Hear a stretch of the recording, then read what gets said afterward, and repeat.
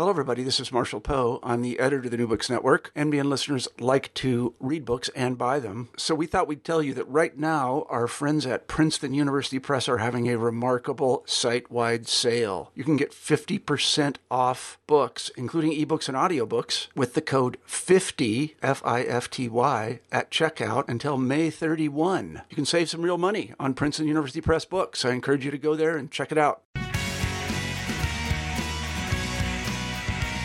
This is Lily Gorin with the New Books Network, the New Books in Political Science podcast. Today I'm joined by Mark White to talk to us about Batman and Ethics, which was recently published in 2019 by Wiley-Blackwell Publishers. This is a really interesting book for anybody who has any interest at all in Batman in any form that he has taken over the years, the comics, the films, the television shows, etc.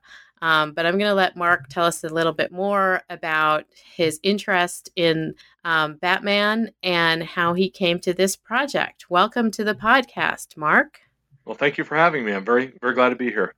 It's my pleasure. I'd love for you to tell us a little bit about yourself and how you came to the project Batman and Ethics. Oh, boy. Okay. Well, the Batman part goes back to my childhood. When I was a little boy, I fell in love with Batman watching the 60s TV show in reruns. I'm not that old. As well as Super Friends, and then got into the comics when I was around 7 years old or so. And I've been a Batman fan ever since, taking some time off, I think, for college and grad school. And really, getting into this type of writing happened about 12 years ago when I had the chance to co-edit in Batman and Philosophy, also for Wiley, in William Irwin's Blackwell Philosophy and Pop Culture series. And that was a collection of, I think, 20 chapters written by different people, which were collected together and basically introduced many different topics in philosophy through the examples of Batman. And that started an annual activity of mine, which was editing one of these books on a superhero and philosophy. So I did Batman and then Watchmen, Iron Man, Green Lantern, Avengers, and Superman. And then I did Doctor Strange just a couple of years ago, or last year. After I did the first 6, I decided I wanted to try writing one of these books on my own, again, to sort of introduce basic ideas in philosophy through a superhero, but more focused on one particular area. The edited books would go from ethics to metaphysics to logic to aesthetics and try to, everything you do in a 101 intro to philosophy course. But I'm an ethicist and a legal philosopher, but mainly an ethicist. So I was focused mainly on exploring the ethical behavior of the superheroes. So in 2014, I published my first authored book in this area, which was The Virtues of Captain America, trying to explain that Captain America, who wasn't understood quite as well before he started appearing in the movies. So people wrote him off as just a jingoistic flag waver, toady of the U.S. government, simplistic ethics, anachronistic ethics. And I wanted to defend him, saying he was much more complex than that. To the extent his ethics are simple, that's actually a good thing, bedrock moral principles that then he uses to make moral judgments. And after I finished that book, I pretty much started discussing with the publisher what I could do next, and we both agreed that Batman would be a great next topic for me to build on the edited book and write a sole-authored book. And so you have produced Batman and Ethics following on Captain America. Yes. Yes. And so this book, as you note, is not the kind of wide-ranging of, sort of Doctor Strange and philosophy. This is really a deep dive into our understanding of Batman.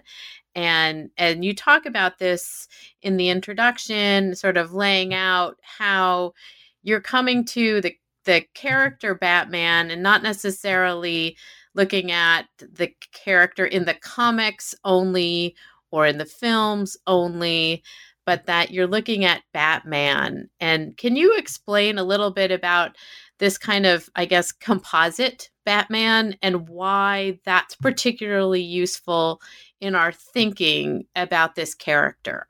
Well, actually, I do the opposite. I acknowledge in the book that there are many iterations of Batman through pop culture. Obviously, starting with the comic books, but then movies, TV shows, animation, video games.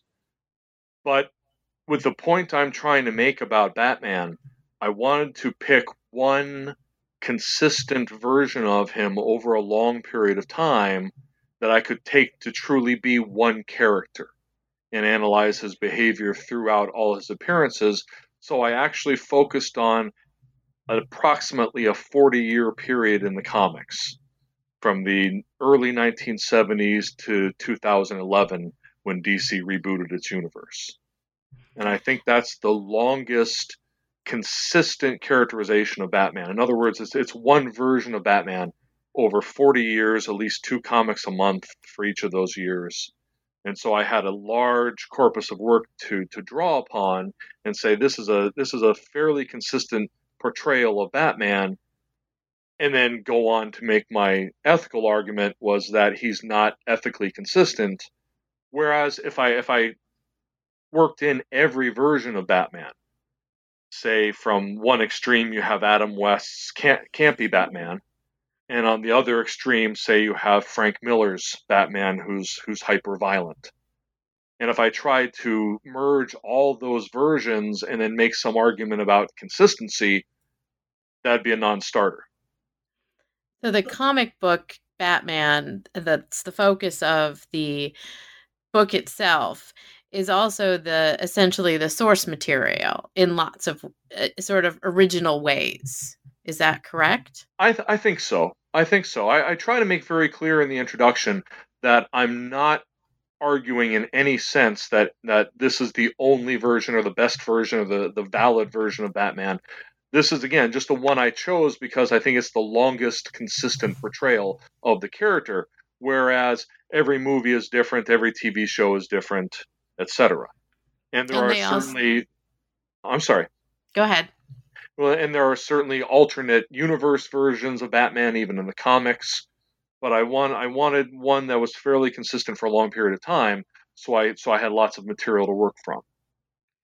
And the Batman that you look at, that you sort of sketch the whole book around, is one that you also talk about had this 40-year period of more or less an understandable trajectory. Is that correct?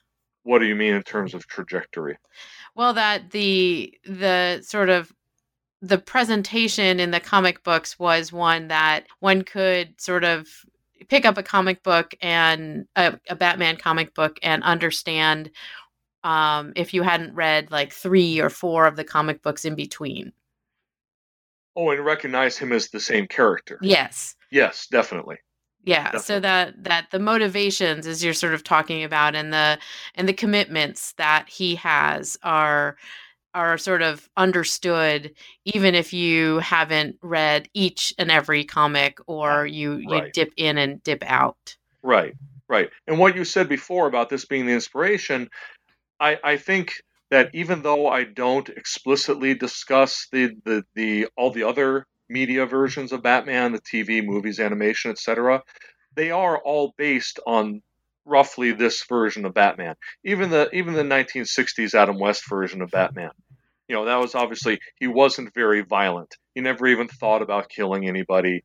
It was a fun TV show. So a lot of these moral issues I discuss in the book didn't arise there, but it's not going to seem alien to readers of this book either.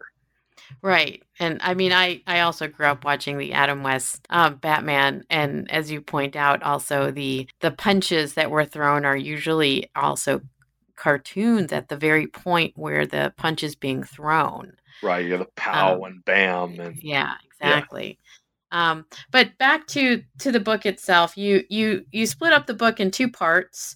And the first part you talk about sort of our understanding of Batman, the character, and to some degree his mission, obviously how it becomes defined given the incident that happens to his parents, and how he takes this on.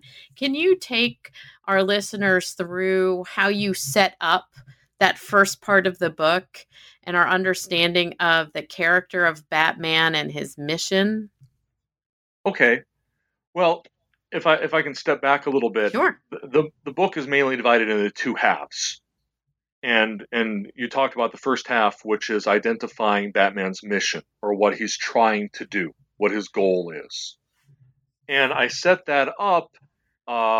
Nearly half of the book is discussing that to get the different nuances of what he's trying to do, the limitations of it, the problems he encounters, the judgment calls he has to make, just within what he's trying to do.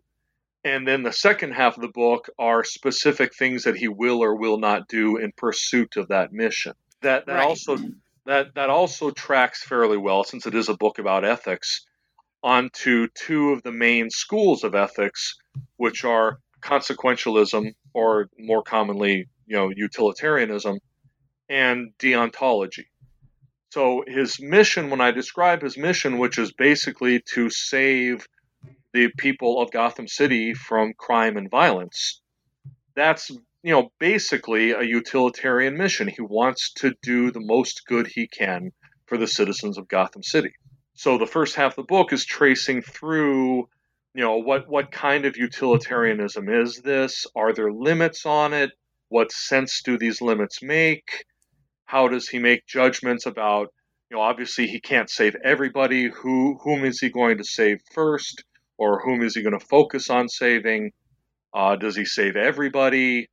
What extent does he go to save everybody? Why does he limit himself to Gotham City instead of trying to save everybody in the world? So I really look through it, just as if it was an ethics class in high school or college, and we're talking about how do you actually implement utilitarianism. It's very hard to do in an idealistic sense. So even any of us that wants to be a utilitarian basically in our ethics has to make decisions. How much am I going to do? Whom am I going to focus on when I do it, etc. And that's even before you decide what you are or not willing to do in pursuit of that mission. And then you talk about, to some degree, the limitations that Batman puts on himself, right? With regard to pursuing that, and you also sort of fold into it, as part of our understanding, our learning about utilitarianism, what potentially Batman is giving up in all of this. Right. Basically his own happiness, his own life. Right. And so he becomes a servant in a way that, again, as coming to this as a political theorist, and is very interesting to me to think about, the subsuming of self to the greater good. But the complications that you point out with regard to what Batman does is also how he confines himself to what he's willing and not willing to do. Can you talk a little bit about how you outline that in the book? What specifically again? You mentioned a lot of things. You sort of outline it at the end of the section, what he tries to do, what he doesn't try to do, the hard choices that he makes, and the value he places on the mission. Can you talk a little bit about how he determines those things and what they are?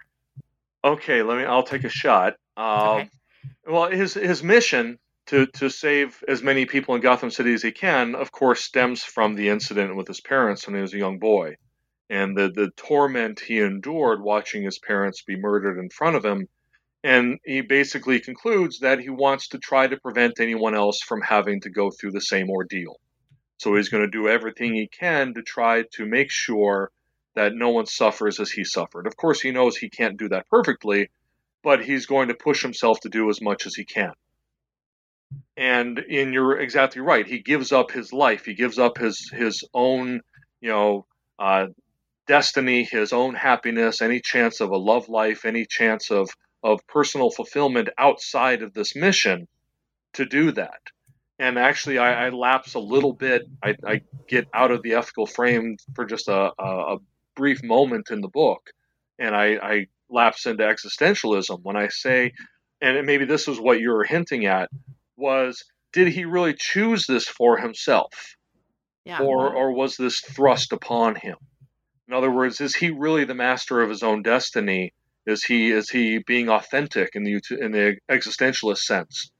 And the evidence is really mixed on that. I try to quote from the comics as much as I can in the book, and there are numerous quotes on both sides when he tells somebody, this is my life, I was chosen for it. And then there's other cases where he says, I chose this, I could have done something else, but I wanted to do this. But regardless of how you answer that, it is an extreme sacrifice. And that fits into really that's a term you can use to describe almost every element of Batman's life as extreme. He's not a moderate person. He does take everything to extremes. And really, when I was working on this book and I was struggling a bit with how to approach this, my editor, actually, who was familiar with my Captain America book, contrasted the two and says, you paint Captain America as this moral exemplar. Batman is sort of the opposite. Batman is the person whose heroism and dedication you want to look up to and emulate, but his extremity, the absolute lengths he goes to and the sacrifices he makes to do this, you don't want to emulate those. You almost put those up as a cautionary tale. I mean, if he were actually in this world, we'd be glad he was there. But very few of us would want to be him if you think about the sacrifices he's actually made. And one of the things that always strikes me about Batman too is his isolation. And this I know is an issue around superheroes in general, but his isolation is another form of his extremity, I think. Is that correct? Yes, absolutely. And that's one thing. Also, that's another part of kind of deciding how I was going to frame all of this in the book. Is there are a lot of ethical elements of Batman that I couldn't include as much as I wanted to. The book ended up being a lot longer than planned as it was. But since I chose to focus on what he tries to do and what he will or won't do to pursue that, I had to leave out a lot of things. And one of the things I had to leave out, and this would have been at least a chapter in its own right, is the isolation and the social, his relationships, basically. Yeah. Both with, there are a lot of he paints himself as a loner often in the comics, and sometimes the other characters call him on this, because he's obviously got a lot of other related superheroes that work with him. The Robins, Nightwing, various Batgirls, Huntress, a lot of associated heroes. He works, with, in quotation marks, the police department, obviously Commissioner Gordon. Alfred is like a surrogate father to him. Leslie Tompkins is a surrogate mother. Besides that, you've got all the other heroes he teams up with, the Justice League, the Outsiders, etc., all of which he has particular relationships with, but in general, he keeps himself at arm's length from them, except sometimes with his closest Confederates. So I had tons of notes on the various relationships he has with different people in his orbit. And I touched on that from time to time throughout the book, but I didn't have space or an appropriate place in the frame to do an entire chapter on that. And you also talk about, as you say, following this sort of line of discussion, the cost to others for Batman's mission. Right. And I thought that was really an important understanding. As you say, there's a cost to Batman, to Bruce Wayne, for his choice, or the choice that was thrust upon him.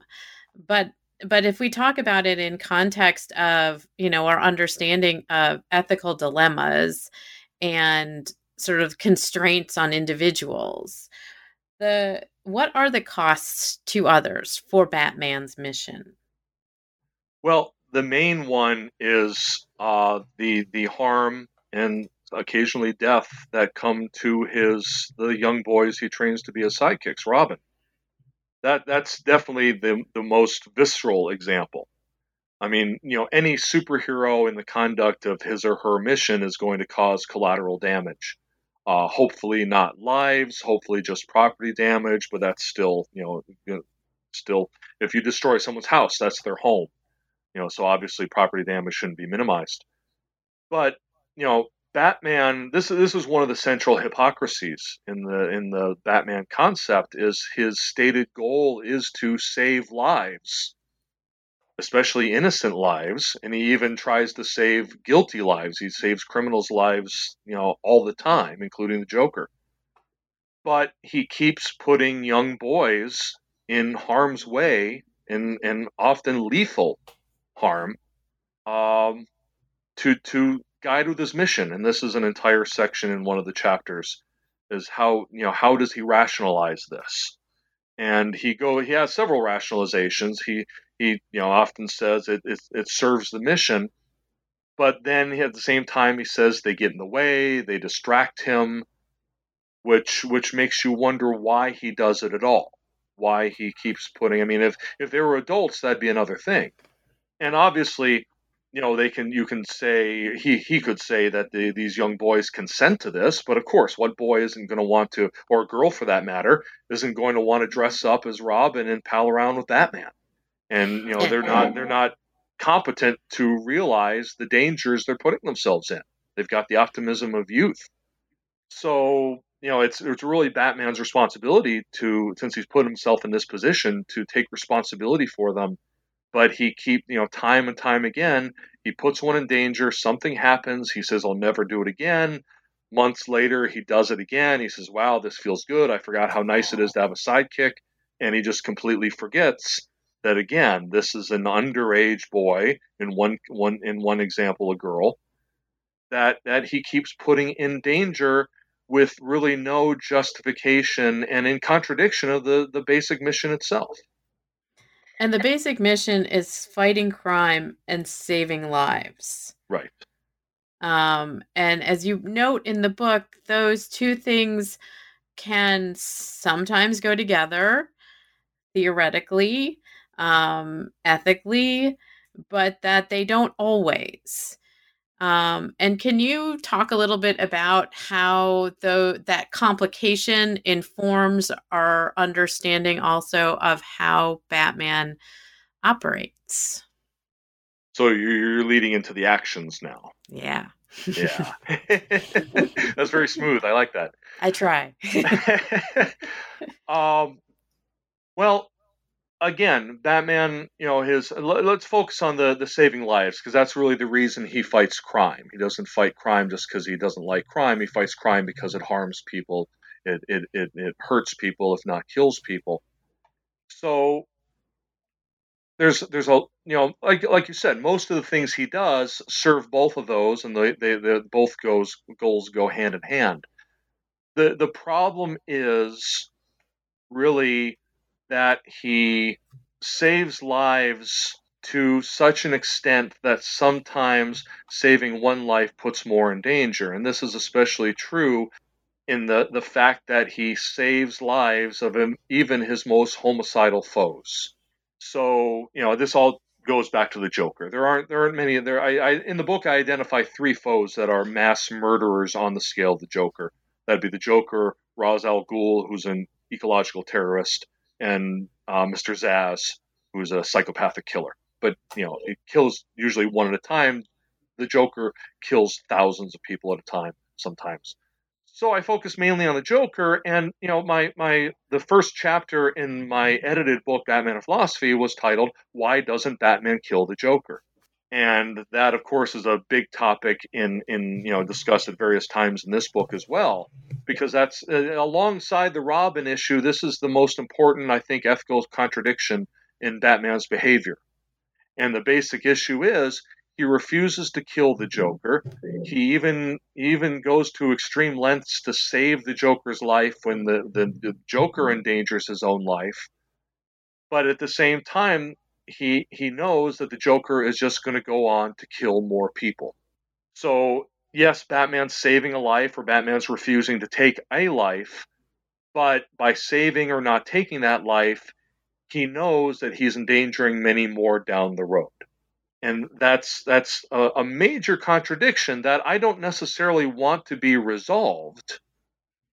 I get asked various times, do you think Batman should kill the Joker? And I hedge and I hem and I haw, and I say that's a really hard question. Yeah, no, I don't want the Batman to kill a Joker. Batman doesn't do that. A hero doesn't do that, unless you're Zack Snyder.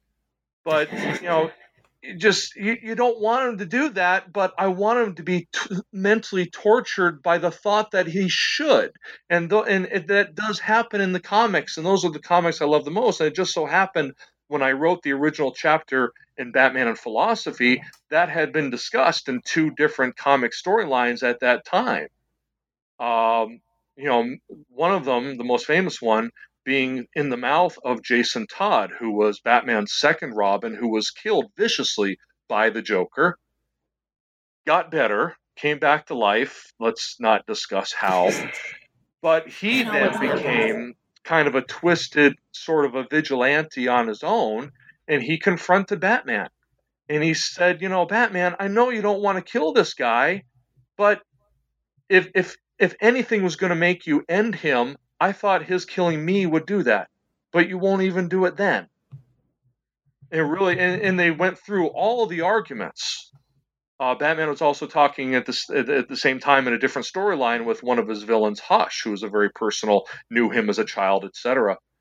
And the same thing is kind of a mirror image of Batman. And he said, how can you let this man, this Joker, live when you know he's just going to kill more of the innocent people who you've sworn to save? How can you keep doing this? And Hush, basically points the finger and says it's all to preserve your moral virtue. It's all about you, but it's not all about you. But that's really the only explanation you can come to is, why does he refuse to do this one thing that would further his mission possibly more than any other single act? And he won't do it because he doesn't want to be that kind of person. But what kind of person does that make him? That's the problem. If he's putting his own moral virtue above the mission that he supposedly is sworn to pursue. And what do we make of that in our understanding of Batman's ethics? Well, what I make of it, and really the theme of the entire book, is that Batman is a hero. I try to be very careful in the book. I'm not trying to be overly critical or dismiss him as a hero and a good person who's dedicated his life, perhaps too much, to saving people and furthering justice. But he tries to do so much in so many different ways that they conflict with each other, and he ends up being morally inconsistent. Any one of the things he does is good or right in some way, but like I said, he's trying to do so much in so many different ways that they necessarily conflict with each other. He's trying not to kill. He's trying to save every life, but in doing that, he ends up endangering more. And that's a complication. That's a complication in our understanding of this character. Also, not only the actions, but the commitment to the mission. Right. And Batman as a consistent or inconsistent individual. So you also talk about Batman and his willingness potentially to do violence, as you say, and to torture. Right. Which is separate from killing, obviously. Can you talk a little bit about how that fits into his moral virtue? Well, I'm glad you put it that way, because if the reason he doesn't want to kill the Joker and all the other homicidal villains is because he wants to preserve some sense of moral virtue of not crossing the line, he usually puts it in terms of, I don't want to become like those people I fight. They're killers. I don't want to be a killer, so I'm not going to take this last step. Fine. That makes sense. I'm not saying it justifies anything, but it makes sense. It's a good thing to do. That's the little element of virtue ethics that I managed to fit into the book, where the Captain America was all built around virtue ethics. But in Batman, again, the conflict I draw in terms of ethics is utilitarianism versus deontology. But you put a little virtue ethics in there, and it actually, I think it enlightens that aspect of Batman, though it definitely isn't a good use of virtue ethics, because it's basically excusing this failure to pursue his mission. also, if he's going to try to look at himself as a virtuous person in terms of not killing, fine. But Exhibit B, he's an extremely violent man, not always towards even people that have necessarily committed a crime or been suspected of a crime. I mean, he'll go down to the bar and beat up a few of the people in the bar to try to get information. He doesn't know if they've done anything wrong or not. They're probably not sterling members of the community, but if they're not even suspected of a crime, and he's going down and beating the crap out of them to try to get information on the Joker or the Riddler or the Penguin, that's ethically questionable. And even more so to the extent that it rises to the level of torture. Torture isn't discussed much in the Batman comics. It's not discussed much in superhero comics overall. But I draw the analog to that many people do to the TV show 24, and the way that it sort of glamorized torture, for the greater good. And I claim that many of the activities that Batman engages in, much of the extreme violence rises to the level of torture when he's actually making these people fear for their lives. The most typical example, and it took me a while to even realize that this is what it was.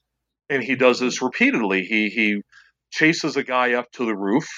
He dangles the guy by his feet over the edge and says, "Talk or I drop you." And sometimes the guy will call Batman's bluff and say, "Well, we know you're Batman. You don't kill people. You can't scare me." But he says, "I haven't killed anyone yet. Maybe my hands are slippery. I don't know. And maybe it's a bad day." And he tries, he realizes that this reputation he's got for killing makes it hard to bluff. So he has to convince them that maybe it's not a bluff. But, it's sort of like waterboarding. Even if you know how waterboarding works and you're not going to drown, it's still torturous. It still gives you the impression, as much as rationally you're not drowning, viscerally you can't deny that it seems you're going to. So all these things he does, in one story he holds someone's head over a gas burner and threatens to light it if he doesn't talk. All these things he does to put people in the context of impending death are, I think clearly psychological torture, and sometimes physical torture in the more physically violent ones. And again, without getting, I do talk about the definition of torture and the effects of torture and the viability of torture as getting accurate information. But really, I try to talk about it more in the context of, as in the whole book, Batman's ethical code. And, he tries so very hard not to cross a line with killing by not killing his foes, by saving his foes whenever he can. But yet he seems to recognize no limits on the use of violence or torture, which hardly seem, it's not exactly the same thing as killing, but, there's one line he absolutely will not cross, and another line that is at least is in the same neighborhood that he doesn't even acknowledge. And this is one of the complicated issues around Batman, right? As our understanding of where we see his ethics and our understanding, as you say, of utilitarianism and deontology coming into play in terms of the mission and then the execution of his actions with regard to the mission. The final section in part 2 is about law, justice, and the police. Can you talk a little bit about how his relationship, this is what I often talk about with my students, is the complication of Batman being this kind of vigilante, and where that puts him in society or outside of society, which also goes to his isolation. But I don't want to sort of put words in your mouth in terms of your analysis. You're doing great. Of Batman's relationship to, as we say, law, the laws of the society, the concept of justice, and of course, his relationship in working with the police. Yeah, there's a lot there. What I try to focus on in the book is actually this is probably the one part of the book where I'm not just focusing on Batman, but I'm also sort of reflecting on the police, because I think Batman's involvement with the police, while it's advantageous to him if he can rely on the police's assistance, if he can rely on them collecting evidence, if he can borrow that evidence at times, often corrupting it, of course. It's actually more of a problem for the police when they acknowledge that they have this vigilante, this unregistered weapon working for them, which compromises their authority. There's a lot of great stuff that I quote in the book, especially with Commissioner Gordon, who of course is one of Batman's best friends, personally speaking, but also works with him and occasionally works against him, though the other police commissioners definitely work against him more. But he is very conflicted in the sense that, this is a blow to his reputation. At one point, he tries to get a job in another city, but no one will hire him because they don't think he can do the job without a Batman on his side. And some of the other police officers mock him because they think, he needs Batman. He can't pull it on his own. There was a great series in the mid-2000s called Gotham Central, which was really a comic focusing on the police department and what it's like for detectives and beat cops and the commissioner to work in a city that's dominated not only by a masked vigilante, but by all the costume freaks that he fights. Some of whom have superpowers of their own, which of course Batman doesn't. But how does this complicate their lives? I thought of it as like a Law and Order or NYPD Blue, but set in the world of Gotham City. And it was a fascinating series because it really showed what these men and women in the police department in Gotham have to deal with, both with Batman as well as his foes, and really the problems this poses to them in terms of their own self-image as police. There's great scenes where they catch one of these supervillains and they try to get him to talk, but the supervillain isn't afraid of them. He's only afraid of Batman. So they debate, oftentimes for an entire issue, whether we should bring Batman in or not, or whether we have to show ourselves we can do this. So I actually think the issue between Batman and the police is in terms of ethics, is more of an issue for the police themselves. Like I said, it's pretty advantageous to Batman when it works out. The problem is, sometimes the police get so upset about the way Batman sidesteps procedure and gets away with things that the police turn against him. And this happens especially during those periods where Commissioner Gordon is not commissioner. And it reaches really its zenith during an event called War Games, where Batman essentially co-opts the entire police department and then basically leads them into an ambush. So this you would think irrevocably, nothing's irrevocable in comics, but for a while he was really on the outs from the police, which leads back to what you were saying about his isolation. And at the end of this storyline, Alfred asks Batman, says, "What are we going to do now that the police aren't talking to us?" And Batman's like, "We did it before. This is how we started out." When he really was more of a vigilante before developing these bonds with Commissioner Gordon and the police. And this, I mean, this is what always fascinates me about Batman in particular, but some of these other superheroes as well, is, what is their role in a society that has institutions like the police, like, a mayor, like a commission, a city commission. And then you have this vigilante who's like doing all this stuff out there on his own. What does it do to the institutions? Right. And it really is. It's this complicating nature of our understanding of superheroes and their role in society. Right. That's why it really becomes an issue. I go through several quotations in the book of Commissioner Gordon sometimes, publicly embracing Batman's role as sort of a deputized, civilian, and other times having to disavow even knowing who Batman is.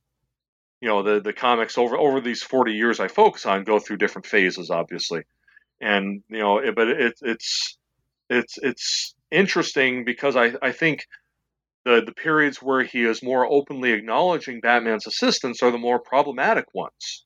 That's why I prefer the ones where the police don't even want to acknowledge his existence, because if they did, that would almost be, they'd be complicit in what he did in terms of law breaking. Right. And then it becomes very complicated in terms of our understanding, as I said, of the role of the institutions in society. Right. And so this question of Batman and justice, which, as you say, sort of questions of torture, psychological torture in particular, his understanding of himself outside of the sort of institutions that are supposed to protect justice or establish justice. How do we understand Batman's commitment to the mission with the goal with regard to justice? Well, he pretty much relies on the well-known distinction between law and justice. He tells Commissioner Gordon many times, "You follow the law, I pursue justice." So in other words, your hands are tied by the law, and that's important on an institutional basis. But the reason I don't do that is because I can pursue justice better if my hands aren't tied by the law. And that leads into, of course, a huge philosophical discussion about what the distinctions are between law and justice. But I think that's how he frames his mission, though. In other words, he doesn't refuse to kill people like the Joker because it's illegal. He's not really worried about it being illegal. He doesn't want to do it, not even for reasons of justice, like I said before, for reasons of his own moral virtue. But when he does make distinctions about what he will or will not do, they're more often guided by, morality or thoughts of justice rather than positive law. And so my final question for you, having now written a book about Batman and ethics, and also one about Captain America, what are you working on now? What's your next project? Well, I have an ongoing project, which is a blog supplementing or complementing the Captain America book, also called The Virtues of Captain America with a .com at the end, where, just like the Batman book with the Captain America book, I consolidated decades and decades of comics and drew general themes out of them. But with Captain America, what I really wanted to do, and I may do this with Batman again at some stage, is I wanted to go through the comics one by one from the first and just go through each comic. And I have fun with it. And I joke around about some of the goofier stuff in the comics. But I want to show, I claim that almost every comic Captain America was in, because Captain America is just an inherently ethical character. His ethics are part of the definition of the character. So I claim that almost every comic that he appears in, there's some reference to his ethical character. And that's borne out fairly well. I'm almost up to 100 posts. I've been doing this for about a year.